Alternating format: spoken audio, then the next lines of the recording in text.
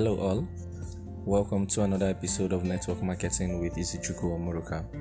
Today I want to quickly share with us some of the reasons why people get frustrated in network marketing. Now, network marketing actually, as we all know, is a business that involves network, that involves people. So it has to do with you going out, meeting people, inviting people, talking to them, prospecting generally. So why do people get frustrated in network marketing? Now, one of the reasons why people get frustrated in network marketing is because they actually don't put in the work. Now, if a network marketing company comes into an area, for instance, lots of people get to, it's network marketing. Okay, let's just do it. Let's go first. And they go first. They want to be on top of the ladder. They want every other person to come register under them and all that. Now, by the time they have been there for some time and they don't see anything, they don't prospect, they don't talk to people. I don't know how they really want to do the magic because it's really magic they are going to be expecting.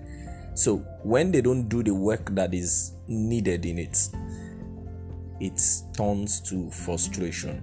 And most times network marketers have products already that are to be sold or to be used. So it's very, very frustrating, and this can lead to one quitting the network marketing business. So in order for you not to get frustrated, what you should do is prospect. Yes, prospect. When I say prospect, I mean prospect. So you should prospect clients and those that are going to be in the network also. So that's one of the things you should do. So another reason why people get frustrated in network marketing is they jump from one network marketing company to another. Okay, every network marketing company has potential to give you its best, has potential to bring out or to produce what it is you want to benefit from it. But most times people don't stay long enough in one network marketing company to reap the benefits or to enjoy it. They jump from one to another. Once they hear this one is in town, they just jump. Once they hear this one is in town, they just jump. So they don't actually harness the potential in the current one that they are.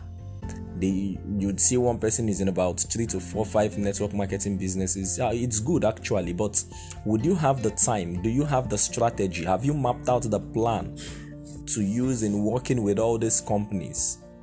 It's not all about being in this one, being in this one, being in this one, and being in this one. It's good if you can work with all those companies. After all, as a network marketer, you're a marketer.